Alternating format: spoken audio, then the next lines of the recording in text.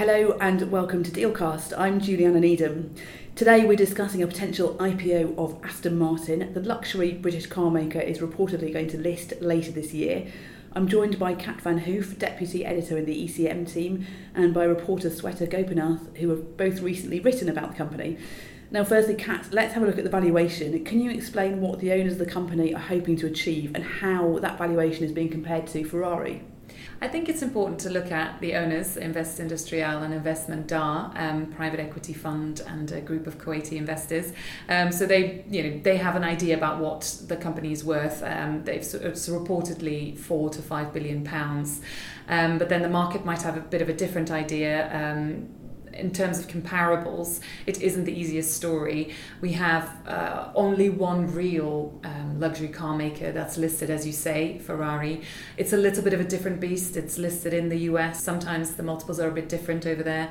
It's also quite a large operation, much bigger in some ways than Aston Martin, certainly in terms of profit. It's about 3 million for Aston Martin against 200 million for the first quarter of this year in euros for Ferrari. And then on the other hand, you have sort of high-end car makers such as BMW, Daimler, and they're trading at quite different multiples. I think Ferrari's at about 24 times EBITDA, and looking at BMW, Daimler, it's like 8 to 9 times. So in that big chasm, that's the challenge to sort of say where Aston Martin falls in here. I think we're closer to Ferrari for sure, but I think we might end up at the lower end of the owners' sort of hopes for 3.5 to £4 billion, I think. And Ferrari's been a big success story since it listed 2 years ago, hasn't it? It's been a massive success story. It's definitely ridden the luxury surge as well that we've seen in the luxury sector, and it's got the best margins of any company in the sector. So it's certainly seen as one of the better investments. And Swetha, you've been speaking to investors about this. What do they make of the valuation and the comparison to Ferrari? Investors are sort of divided about the Ferrari comparison. The debate, like Kat said, is if it's comparable to Ferrari or to other luxury car makers which trade at lower multiples.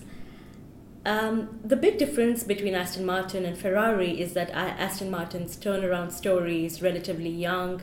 The company is doing well and has done much better for much longer than expected according to investors, but it's still an unproven turnaround story as compared to Ferrari's. Aston Martin's production is also much smaller than that of Ferrari's. Aston Martin makes about 5,000 cars, or rather made about 5,000 cars in 2017 compared to about 8,000 for Ferrari. Still, it's good volume, and this is a good product cycle, so it's a good time for Aston Martin to come to market, according to investors. And have any of the investors you've spoken to had initial meetings with Aston Martin or its advisors? Yes, we're hearing that Aston Martin was recently in early look meetings with investors for a potential September listing. It's the first time UK investors had an opportunity to look at the company's financials up close. And we've also heard that the company's in fact been in meetings for about 2 to 3 years now.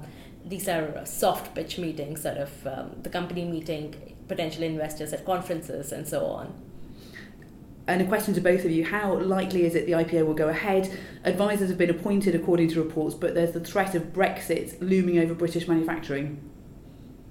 Well, I think the fact that we have global coordinators rumoured to be attached to the IPO, but also book runners, sort of second-tier banks, is a strong indication that at least they are targeting the sort of post-summer window potentially. And as for the Brexit impact, I don't think it's much of an impact at all, because Aston Martin's consumer base is unlikely to be affected by a regional event like that.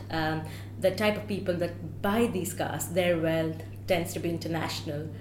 They're unlikely to be affected by a micro event like this. And one last question for you, Kat. Looking at the equity capital markets more broadly in Europe for car makers and automotive component manufacturers, there's a lot of potential activity on the horizon. Can you tell us a bit more about that? Absolutely. It's definitely a hotspot in the equity capital markets at the moment.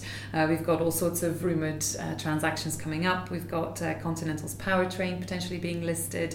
We've got Volkswagen and Daimler looking at spin-offs and IPOs. We've also got a really big one coming up in Volvo Cars. It really looks like it could still happen this year. It's a massive listing, might even trump Healthineers for size.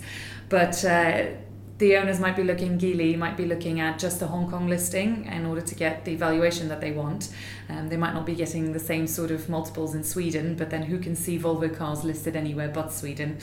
Then there's also Knorr-Bremse in Germany, the brake maker, which lots of people will be looking at, but there's still quite a bit of a question mark over whether this IPO is even still going ahead. It's not all plain sailing. However, in France we've had a few trying to go ahead but then failed to make it to the end. Autodis and Avaris, I think, failed a couple times. So I don't think the way is clear for everyone to list, but we will definitely see more coming out of the automotive sector.